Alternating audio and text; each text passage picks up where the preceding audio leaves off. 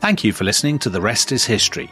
For bonus episodes, early access, ad-free listening, and access to our chat community, sign up at restishistorypod.com. That's restishistorypod.com.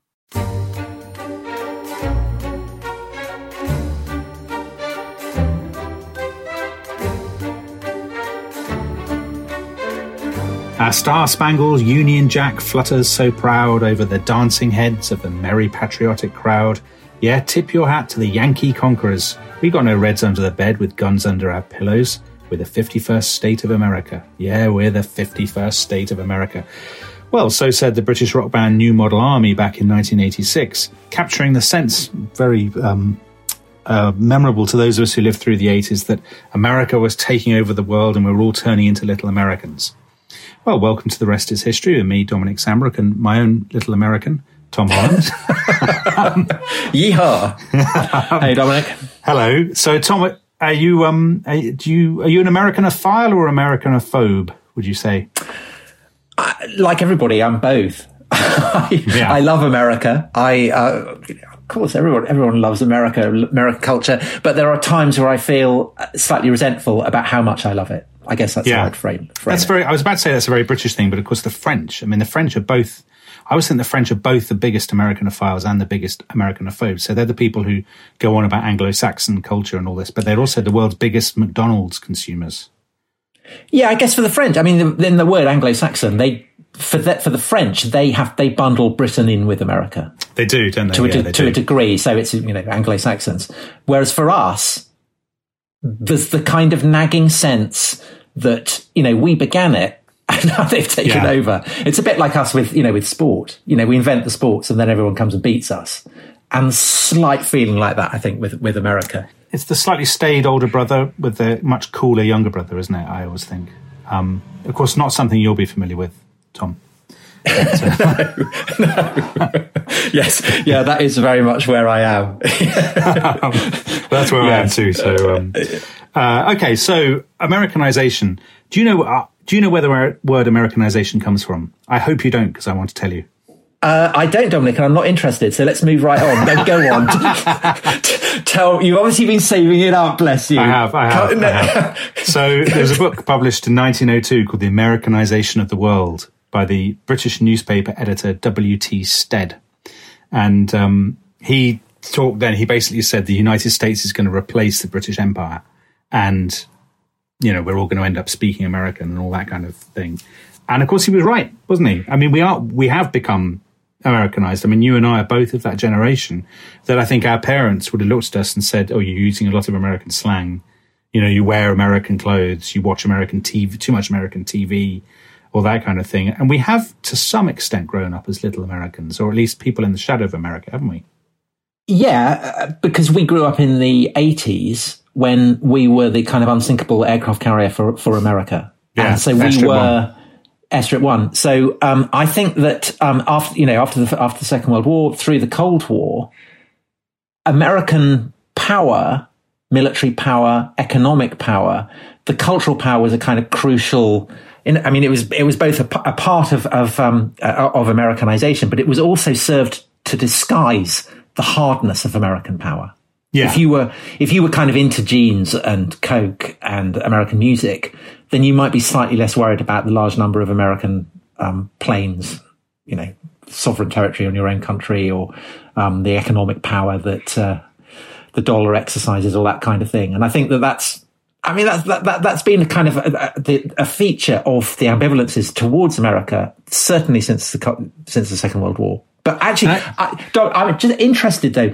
So the word Americanization dates back to the beginning of the 20th century. Yeah, it's a word that is being applied to something that existed before that, presumably, in the 19th century. Yeah. So the take up. So actually, I think most of the traffic was one way, pretty much one way for most of the 19th century. So Dickens goes to America, British Music Hall goes to America. It does come back a bit, but we are the big daddy, and they are the kind of recipients of our culture.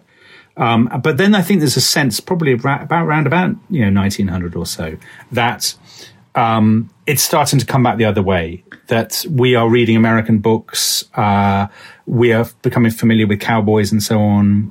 Yeah, so Buffalo Bill precisely. and his Wild West show coming round, and huge success. And also American heiresses coming over. That's right. And I know that because that's in Downton Abbey. So it must be true. And so here's a funny thing for you. In 1914, T.S. Eliot, who's from Missouri, is in Oxford, and he spoke in a debate at the Oxford Union in 1914, so before the First World War, about the Americanization of Oxford. And what was he saying? He said he was speaking for it. You know, the motion was, this house deplores the Americanization of Oxford. T.S. Eliot was speaking for it, and he said, we see ourselves as cultural missionaries, taking the gospel of America out to the world. I mean, he said it in a teasing way. It's hard to imagine T.S. Eliot being that funny, actually. But hey guys, whoa, that's a brilliant T.S. Eliot impersonation, Tom. I mean, worth the entrance price for the podcast alone, just to hear you do your my famous T.S. April is the cruelest month. Way to go, guys! Yeah. Okay, but what was he thinking? So what was he thinking that Oxford? How was he thinking Oxford had been Americanized? Clothes, music, expressions. So P.G. Woodhouse's early books have a lot of the mixture of kind of upper class slang and kind of American slang as well. That's one of P.G. Woodhouse's big things. And then I think if I'm going to pick one moment that I think marks Americanization, it's 1927. It's The Jazz Singer, because that's the first time, the Al Jolson film, that people actually, large numbers of people, millions of people, are hearing American accents. And it's from that point in the 20s and 30s that you have people discussing this in Parliament about the fact that English kids are using American slang, that they're modeling themselves on movie stars. And with the first British film with sound was done by Hitchcock, I think. And the way they marketed it, they said you can hear English as it should be spoken. So instead of listening to all this kind of American stuff, a timeless marketing phrase. Yeah, well, that's why I choose a film based on the quality of the spoken English. So I think from the 20s onwards, I mean, it's no coincidence that comes in the aftermath of the First World War. And I think from the 20s onwards, you have this persistent anxiety specifically in Britain. I mean, there are different kinds of anxiety elsewhere, but I think we have a very particular anxiety that we have been infiltrated, I guess, by Americanness. And you have that now when the arguments about the culture wars and so on, that we've just imported unthinkingly these American ideas and we're arguing about them and they don't apply to us. I think that's true. But I think that it's interesting that, in terms of the culture wars, which I think is actually the way that America is being most influential on us at the moment. Yeah, I'd agree with that. What's interesting is that again is a kind of flip from when we were growing up, when really it was the right that was very pro-American. Yeah. All the debate around, again, going back to US air bases in Britain, Greenham Common campaigners, CND, America was seen as the enemy. Thatcher was disliked not just for her own sake, but because she was seen as Reagan's mole. Yes, The kind of the explosion of finance in with the Big Bang and everything in London was seen as a process of Americanization. And so Canary Wharf, it had the look of America, skyscrapers and things like that. So the sense that Americanization was a kind of right wing project, I think that's now flipped, because I think that the debates, the passions in Britain at the moment are massively coming from America. I think so. Now I think it's the left that's been Americanized. So we were talking about Anglo-Saxons. The sense that is a problematic phrase. Yeah, so you're no longer now. Absolutely, but you're no longer supposed to use the word Anglo-Saxon to describe the period between the end of the Roman Empire in Britain and the the Norman conquest, because Anglo-Saxon is seen as being an inherently racist, white supremacist phrase. But that's only the case in America. Yeah, I've seen that. You've been involved in that argument, haven't you? On Twitter it's infuriating. It's infuriating because they say we should use early medieval England or early English, but it's the English Defence League. It's not the Anglo-Saxon Defence League. Anglo-Saxon doesn't have that connotations here in Britain. It's a purely American connotation, but because it's American academics leading it, British academics, or some of them, kind of obediently saying, "Oh well, we must abolish this phrase," and ignoring the fact that, of course, as we've already discussed, Anglo-Saxon has a quite different connotation for the French or the Germans. So I think that's been the kind of the intriguing change, is that now it's the left that's been Americanized. I completely agree with you. A kind of strain of suspicion on the right about America. Yeah, I completely agree with you, and I think that's because it's partly been driven by the internet, hasn't it? So that if you're a sort of engaged, liberal, sort of academic-y, intellectually kind of person, then you're part of you see yourself as part of a conversation that's dominated by Americans simply because there are far more of them speaking your language than there are of you. And I think you see this in terms of, I remember sort of 25 years ago teaching undergraduate courses about white supremacy in America, and white supremacy being a very specific thing to do with slavery and the sort of incomplete legacy of Reconstruction at the end of the Civil War and the creation of these kind of white supremacist regimes in the American South. And it was a very distinct, specific American thing. And now, of course, white supremacy is a sort of concept that is bandied around in a very vague, undefined way, and people talk about white supremacy in Britain and European countries and so on. And it's not the same thing at all. What they've basically done is just taken an American term, and that's true of almost all these culture war battles. The statue toppling started in America. Well, some of it started in South Africa, but a lot of the most notable examples are Confederate statues in America. And people effectively been copying what they see in the States and translating it to the sort of British cultural landscape. And I think that is a big change, because that's not something that left liberal people would have done when we were growing up in the 70s and 80s, is it? I mean, they would have recoiled from the idea of America. So the question is this, does it happen simply because we speak the same language, and so we are prone to think that phrases that are bandied about in America have a relevance here?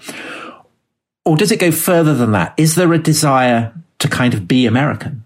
So in a sense, the desire to feel that you're fighting white supremacy or whatever here, in the way that radicals are in America, that presumably is kind of drawing, it's part of a continuum that reaches back through people in the 60s being inspired by hippies or whatever, the example of music there, into the 50s through rock and roll.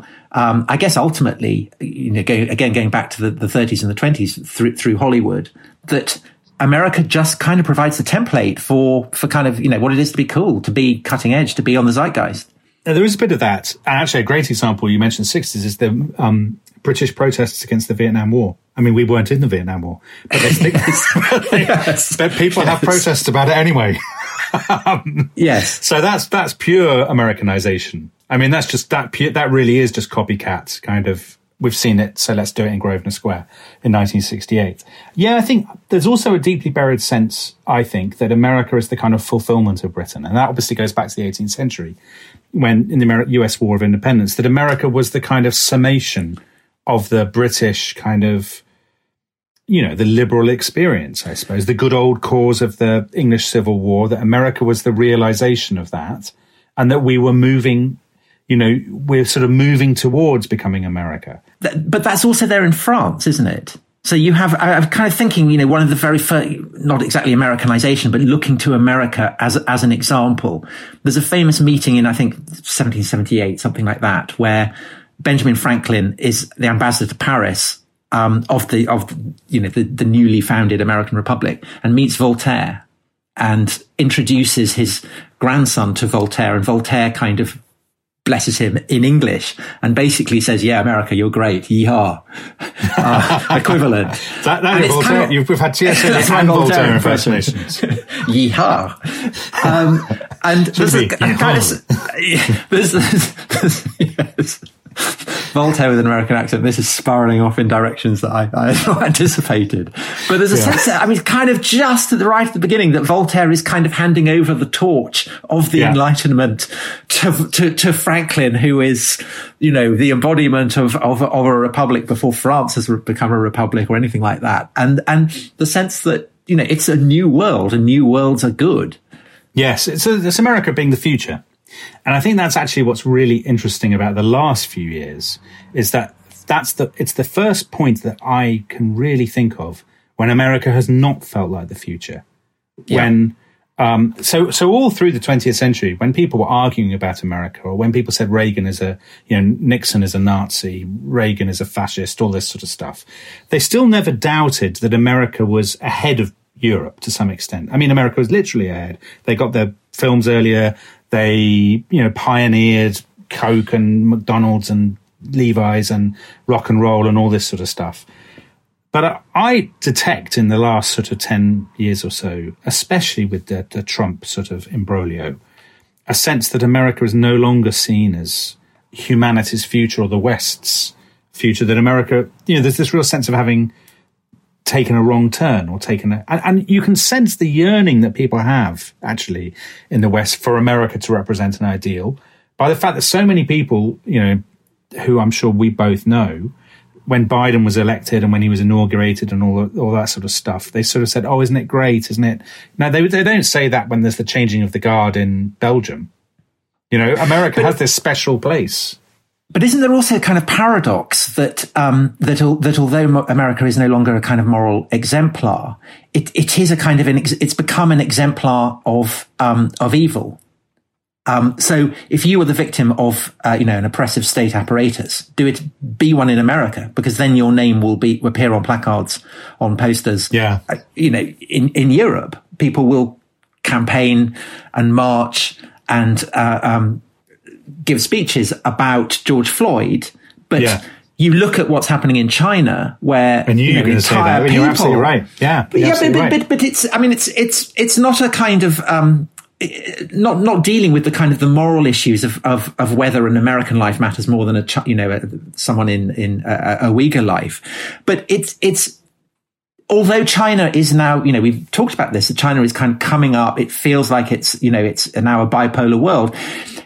In a sense, it isn't, as long as the death of an American matters more in the streets of Europe than the incarceration of an entire people. Yeah. Because I think that it's an expression of the hold that America has. And, again, going back to kind of the idea of white supremacy and all that kind of stuff, it, in a sense, saying that this is uniquely evil, it's uniquely terrible, is a manifestation of Americanization. It's kind of saying America matters more. It matters more what happens in America than what happens in China or whatever. I'd agree with that. And I think there's also a sense, both for Americans and for people writing or talking about America, that America is always the center. The story is always about America. So, there's a coup somewhere in Latin America, or there's there's a revolution somewhere in East Asia, and it, you can bet your bottom dollar there'll be people marching against the US government's role in it and writing books to say it was all plotted by the CIA and all that thing. America is always the center and at the center of the story. And America is always held to different it's held to different standards. Don't you think it's held to? Yeah, I do. But again, just kind of moving on from that and slightly twist the argument. So we've been talking about the relationship of Britain particularly and the Anglophone world, and perhaps those parts of Europe that speak English very fluently, so the Netherlands and Scandinavia, whatever.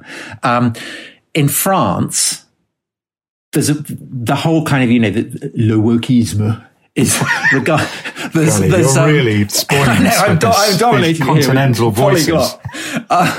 That's kind of, there's a major national debate going on about whether American, what they see as kind of alien ideological approaches are suitable to France. But I would say further, going beyond the bounds of Europe and what we might traditionally describe as the West, I think that actually America is no longer the center. So I think in the Middle East, where, it's been blundering in and starting wars all over the place, actually America is now just one actor among many. In lots of ways, China and Russia are just as significant players. And I think that in Asia, where there's the feeling that America is kind of on retreat, it doesn't matter. Yeah. And I do think that all the stuff, the past year, it's irrelevant to them. But not culturally though, Tom, right? So to start getting into some questions, Jacob Hawkins says, was Americanization possible because English was already the lingua franca? Which is actually a really good question. And then he says, and will a language barrier prevent Sinosation, or whatever the Chinese equivalent of Americanization is? So let's pick up your point. clearly Chinese money and Chinese kind of political clout matters in Africa and in Eurasia in a way that it never did before, and that is arguably eclipsing America. There's no doubt about that. But nobody looks to Chinese moral examples or to Chinese cultural examples, do they? I mean, nobody swoons before Chinese pop stars or Chinese films or indeed, even Chinese kind of cultural habits and stuff. It's still America, partly because of English, because the British Empire had kind of done a lot of the heavy lifting for it and turning English into the language of business and commerce and stuff. Don't you think that America still plays that part because of the language in a way that China perhaps never will? Yeah, maybe. I think that if you speak a language, of course, you then see the world through a particular prism, and the very words that you use kind of determine how you understand the world. And I agree that, of course, if you speak a language, then you're going to be more open to that country's films and music and so on. But having said that, I think that my sense is that ideologically and culturally, America matters less in Asia now than it did 10, certainly 20 years ago. And I wonder whether that weathering process is going to accelerate over the next decades. Yeah. I would guess that it probably would. And I would imagine that certainly in areas that, it's important to speak to the Chinese.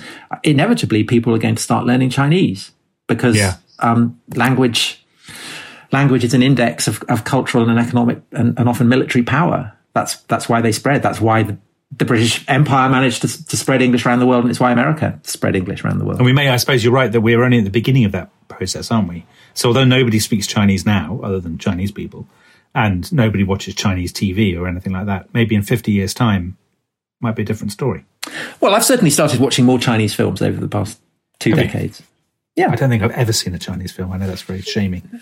I love all the brilliant Chinese films where they all jump through bamboo shoots and fight each other. And, it's all great stuff. I'm aware that I'm not. Is that the Crouching Tiger, Hidden Dragon? Is that a Chinese Yes, film? And there's a wonderful film that we mentioned. Yeah, and there's a wonderful film that we mentioned in the podcast with Michael Wood called Hero, which is all about the first emperor and the unifying of China, which is the most arrant state propaganda imaginable. I mean, it's basically saying it's brilliant, millions of people die, but it's all for the cause of China. But I assumed you were just sucking up to Michael Wood. I didn't think you'd actually seen that. No, I really had. Should we have a break at this point? I think we should. A commercial break. You're right. A break to hear from our sponsors while we enjoy some candy and Coke.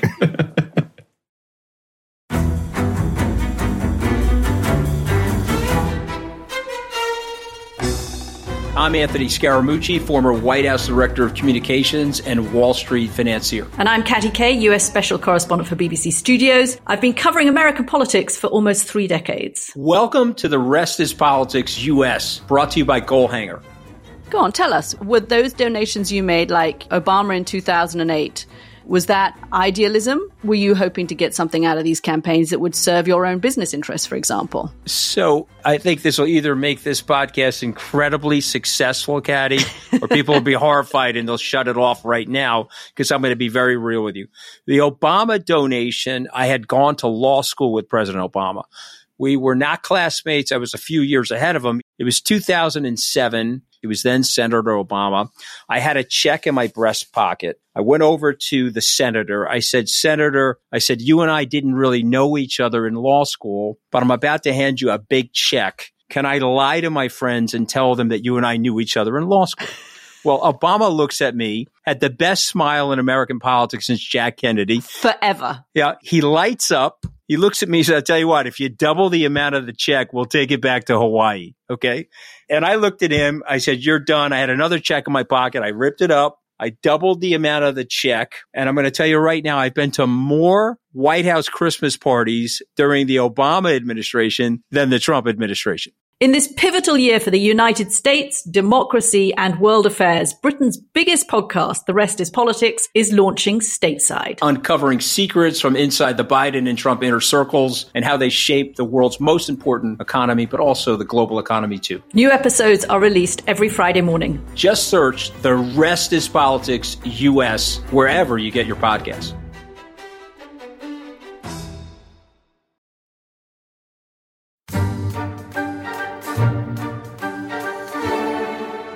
Welcome back to The Rest is History with me and my partner, Tom Holland, my partner. I was sort of thinking cowboys, but not in the Brokeback Mountain sense of cowboys.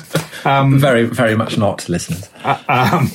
Okay, Tom, let's do some questions. Let's get into some questions. I'm going to kick off with, I'm just going to do them in order. So the first two, the producer's written read together, which I will. Anthony Sanders says, how much of Americanization has been the accident of Hollywood and Silicon Valley both being from there? And how much is it because of their sort of hegemony? So is it just coincidence? And Margaret Ide says, another Americanization question, to what extent is there greater Americanization in Britain compared to elsewhere in Western Europe? And is this because of the accident of language? So I guess two kind of accident questions. So Tom. Well, I think saying Americanization is simply an accident of Hollywood and Silicon Valley. I mean, both of them are expressions of American power. Yeah. You need the money, you need the infrastructure, you need the intellectual capital that enables you to set these incredible, massive, century-defining industries on two legs. And then, of course, it's a virtuous circle, because if you are sending out your films, if you're sending out software and hardware and whatever for computing, then you're embedding your cultural power, aren't you? Yeah, I think that's true. I mean, I think there's probably a tiny element of contingency with Hollywood, in that Hollywood was very fortunate because of the First World War. So the First World War basically ripped out its competitors. So the French film industry particularly. French film production collapsed basically in the First World War, and afterwards in the 20s, when there was an appetite for cinema, in the 20s and 30s and 40s are really the heyday of cinema, it was American films that filled the gap. So, had it not been for the First World War, Hollywood would have faced more competition. But I think you're probably right. It's the biggest domestic market, isn't it? And the most dynamic market in the 20th century. So, of course, it was going to create Hollywood. And of course, Silicon Valley was going to happen in America, simply because, the demand, the potential consumer base is so much greater than anywhere else. And the military, because... Yeah, of course, the military... The contribution of the military to the internet and everything, again, yes. You need, so that's a kind of crucial aspect of it as well. Yeah, it couldn't have worked out any other way. You wouldn't have had Silicon Valley in the Netherlands. I mean, that was never going to happen. Well, so that brings us to the issue of language. And I'd be interested to know, I mean, maybe if we've got Dutch or Scandinavian listeners whose English is better than ours, basically. Do you feel that your facility with English means that you are more exposed to American influence than... But here's a big difference, Tom, an interesting difference, is that different school systems teach different kinds of English. So... Okay. So my wife once had a Norwegian housemate when they were students who speaks very upper class English, because in Norway that's the form. But in some countries they speak with an American accent. Which countries? Villainous countries. Villainous. I don't know. Maybe the Dutch. Do the Dutch speak English, slightly Americanized English? I'd always thought the Dutch spoke with a Dutch accent. Well, they can't lose the Dutch. Yeah, they can't lose the Dutchness, that's for sure. But just to turn this on the head, I mean, I suppose the one positive for us is that it does also make it easier for us to then invade America. So in the 60s, in the 50s, popular music invades Britain, and in the 60s, the Beatles and so on invade America. Yeah. And that's purely because of the language, right? Because they can go over to America, they're singing but they can do interviews, they can, and the Englishness gives them a calling card that no American band can match. So it gives them an exoticism, and it makes them different. And, so all the things that we think of, I mean, American bands, when they come here, they have the Americanness, which is a calling card, but our band's very Britishness. If they play it right, it's quirky, it's funny, and all those. If they sort of press those buttons, they can enjoy success that a similar American band couldn't. Or a French band. Yeah, it'd be impossible for a French band, because they'd open their mouths and talk, and people would start laughing at them. But even Daft Punk have to, it's all in English. Which merely confirming French suspicions of the Anglo-Saxons, rather than specifically Americans. And perhaps it's telling that the first European band to really go global, I suppose, is ABBA. And they spoke very good English from a country where people did speak excellent English. Okay, Dominic, our next question is from Jack Davenport, who, in fact, is our producer. So, cheers, Jack. Thanks for this. How Americanized has the world really been when only American teams take part in the World Series? It's a great question, Jack. Loves his sport. So that is a good question, isn't it? Because American sport, nobody's interested in American sport, are they? No, unless you're American. It's a really strange thing, isn't it, that America has been so good at exporting everything else. It's food, it's taste, it's cultural habits, it's clothing. But sport is the one thing that is, it's basically completely failed. I mean, how many people in England, which is probably the most pro-American country, of all Western European countries, how many people can name all the NFL teams or even know who was in the Super Bowl or certainly baseball? I mean, who cares about baseball? And that's a really strange... I guess their domestic market is big enough that they almost don't need to worry about tailoring it for an international audience. But also, I guess international sport was created by the British Empire, wasn't it? I mean, football was exported, cricket, obviously, rugby, and America maybe entered too late. Would you buy that? They came when American power became big enough to export their sport. The British sports were already too well established. But you could say with football, and I know we're going to have Jonathan Wilson on in a couple of weeks to do an entire episode on the history of football. But you could say that British power and influence in the 19th century, early 20th century, spread it around the world, and then Britain's relative decline meant that it was no longer identified as a British sport, so it could become a global sport. Yeah. Whereas everything American is kind of American. It's American. We call it American football. Baseball is a kind of icon of America, and perhaps perhaps it's just too culturally tied in with America. I don't know. I think that's a really good point, actually. I mean, that's one way that Britain. So, British popular culture started to be exported at the point at which the British Empire lost its potency. So in other words, you could listen to the Beatles without, betraying yourself as irredeemably pro-British and being slagged off by your contemporaries, nationalistic contemporaries or something. But American sport, you're right. If you're, in, I don't know, Egypt or something, and you're a great NFL fan and you're devoted to the Cleveland Browns, I mean, that carries so much cultural baggage, doesn't it? That it would be, politically, it's a brave decision. And it did in the after the war. Teams would turn up to Wembley and beat England, and that would be a kind of rite of passage. And then, England would cease to register. England was just another football playing country. It had no great significance at all. Whereas America, it will always be, I guess. But I guess because football is what we call football is so popular. Perhaps there just isn't room for. I'm going to tell you sporting ecosystem, a sporting story, a sporting anecdote. So I was in the 1998 World Cup in France, in I think Montpellier, in a square, and they put up a big screen and they showed all the games there, and all the fans watched. Mingled. It was this sort of FIFA's dream of people all drinking beer and mingling happily and being friends, wearing Benetton. Yeah, well, yeah. So we'd fallen in with a group of Colombians at one point, I remember, and we were in this crowd. Maybe, I don't know, 2,000 people, 3,000 people or something. And the match was Iran versus the United States.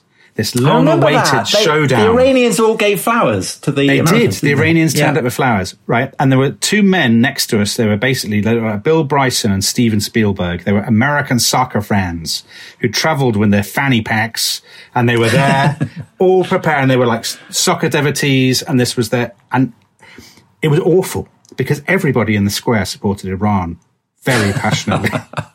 And as the Iranian goals went in, these two Americans looked more and more disconsolate. And it wasn't the fact their team were losing. It was just they realised how much the rest of the world desperately wanted Iran to win. But that's we have the same. I mean, everybody wants England to lose. Do they? I'd never believe that. I don't believe that. In rugby, they do, I think. Do they? Yeah, I suppose they do. Yeah. They always want England to lose. Do they? I mean, are England the big baddies in cricket? No, not anymore, sadly. That's because we're not good enough. And I don't even think that's true of football. I think everyone in Scotland wants England to lose. But I don't think people in Europe say, oh, anyone but England. I mean, I think they just think we're slightly a comic turn that, crash out in the quarterfinals every year. Yeah, so we've lost our notoriety. I mean, imagine if America won the World Cup Imagine if that happened. I mean, Yeah, that would it'd be awful, wouldn't it? It would be the Yep. Okay. Here's a question from James. It's an excellent one. Hi guys, love the pod. So we like that. To what extent is Americanization and American exceptionalism influenced by the widespread belief within the US that it's a nation blessed by God? It's a gift to you. This God, question, Dominic. What's your view on that? I think I can answer this with no need for any input from you. I think this absolutely. So American exceptionalism is clearly a very religiously infused idea. The idea of the shining city on the hill, and that's an idea that they've got from 17th century English Puritanism, obviously. But I think Americans, irrespective of their religious identity, share that sense, don't they? They share the sense that America is a nation chosen by God, even if they don't believe in God. They think they're a chosen people, and that their nation is special. It represents an ideal rather than just a sort of a story of shared belonging, and that it represents. I mean, even people who are the most sort of radical critics of the American government within America will often then go on to say, because our country should mean something more than that, because we've failed to live up to our ideals. This isn't the real America. Right. This isn't America. This is what everybody said after that Trump riot, wasn't it? This is not America. This is not who we are. And everybody else outside America was saying, no, this is who you are. This is America. We've seen the films. We've done the video games. We know this.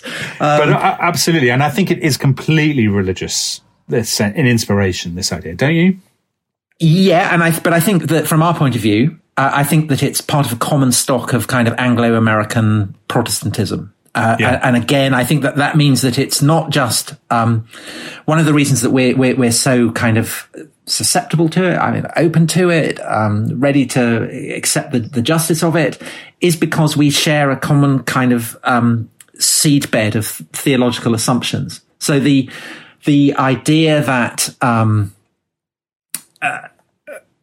people should be awakened, that people are steeped in sin, that the Spirit should descend and that people should be awakened. And you have this thing, the Great Awakening, that begins in Britain and spreads to America in the 18th century. And then you have a succession of them because, of course, you have an awakening. People are born again. They have their eyes opened.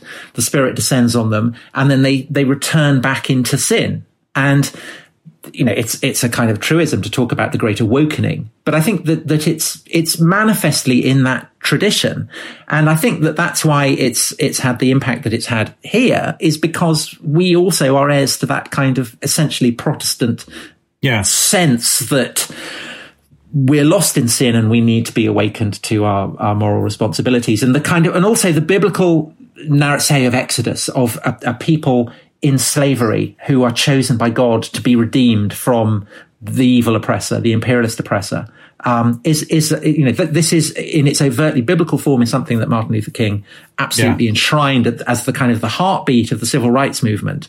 Now with Black Lives Matter, that's not overtly Christian. Indeed, often it's in overt terms anti-Christian, but it's still manifestly drawing on those traditions. And I think that, again, that's why it's kind of, transplanted so easily here. The interesting thing is that what we have lost in Britain is the sense that did exist in the 18th century, that Britain was that country, that Britain was chosen by God, and that Britain was the city on the hill. No one believes that now. No, but I think that what you see in Britain, what you also see in America, which is a sense that we are kind of unique in our evil. We definitely see that. That we're dignified by our wickedness. We are the enslaver. We are Babylon. We are the evil empire, and therefore we need to repent of that. And only by repenting can we be brought into the light. And I think that the sense that both America and Britain, that both Americans have and the British have, that somehow there's a kind of deep stain of evil there that needs to be purged and repented for. It's a kind of arrogance almost. It's a kind of solipsism. It's a kind of, it's a narcissism. It's placing us at the center of history, at the fulcrum of history. Even if, 100 years ago, it's because the British Empire was great. Now it's because the British Empire was uniquely evil. It's a kind of narcissism. I agree with you. And I think that's something that Britain and America definitely share. There's no conflict in the world that there won't be somebody who says it was either the British Empire's fault for misdrawing maps, or it's the CIA's fault plotting in the name of international Americanized capitalism. And it's always putting themselves at the center of the story and their own moral failings. Yeah. I don't think you get the same thing in France, for instance, no, which would be the obvious parallel to us. Yeah, no, the French don't think that. And of course, as we discussed in a previous episode, people like the Dutch are, delighted by their own empire. And to be fair to the Dutch, not all of it, because the Dutch also were part of this Anglo-American Atlantic world of Protestantism. So I think that the Dutch also are, to that extent, perhaps, am I not right in thinking that as well? The big YouGov survey shows the Dutch are prouder of their own imperial past than anyone else? I think they said that 40% of the Dutch were, but also that means that 60% aren't. And there are huge there's huge debates in the Netherlands about, was it Black Pete, who is that's right. A festive figure who turns up wearing blackface, and I think that's a kind of very much the kind of debate that is informed by American cultural concerns. So anyway, interesting stuff.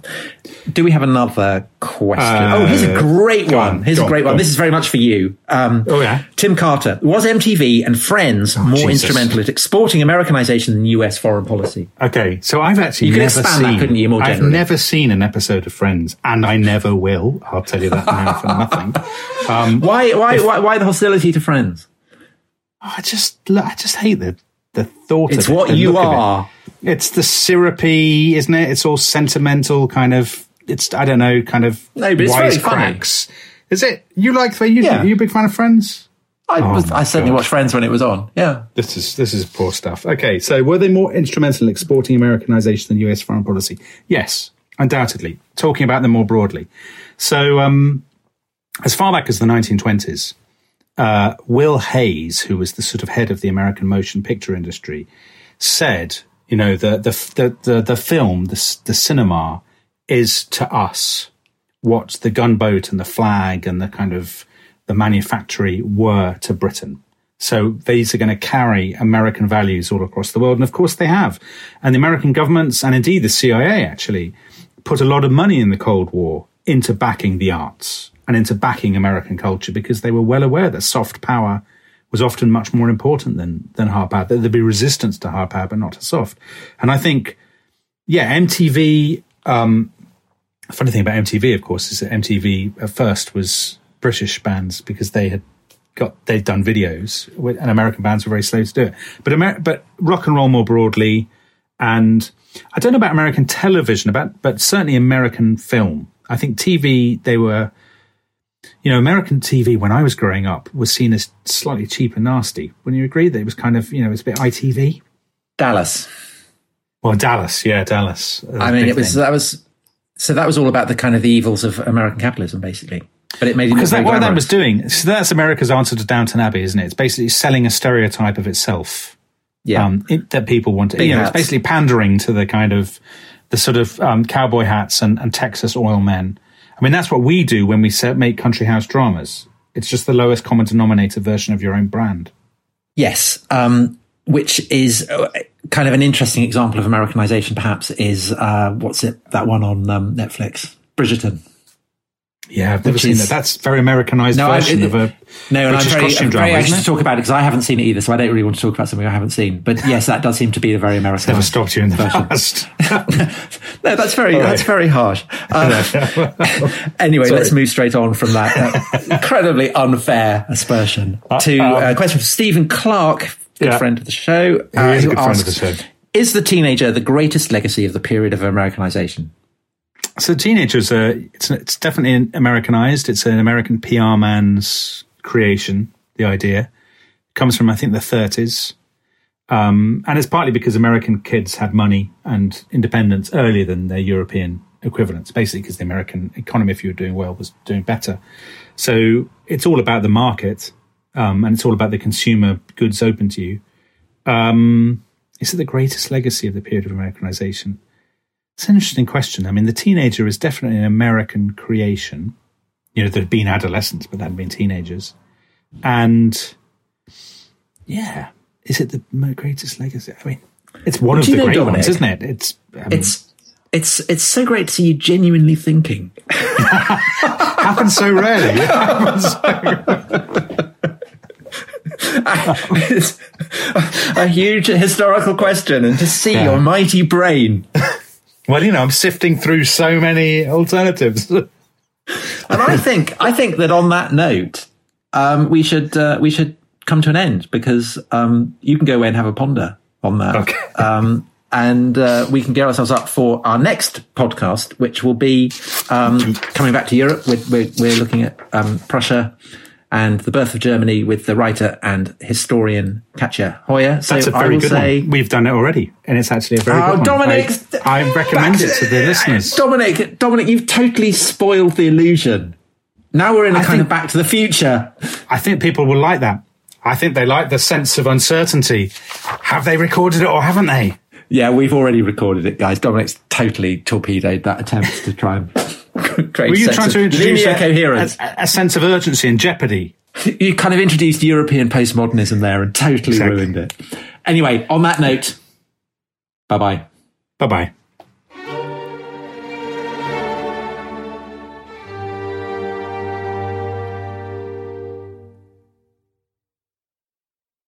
Thanks for listening to The Rest is History. For bonus episodes, early access, ad-free listening, and access to our chat community, please sign up at restishistorypod.com. That's restishistorypod.com.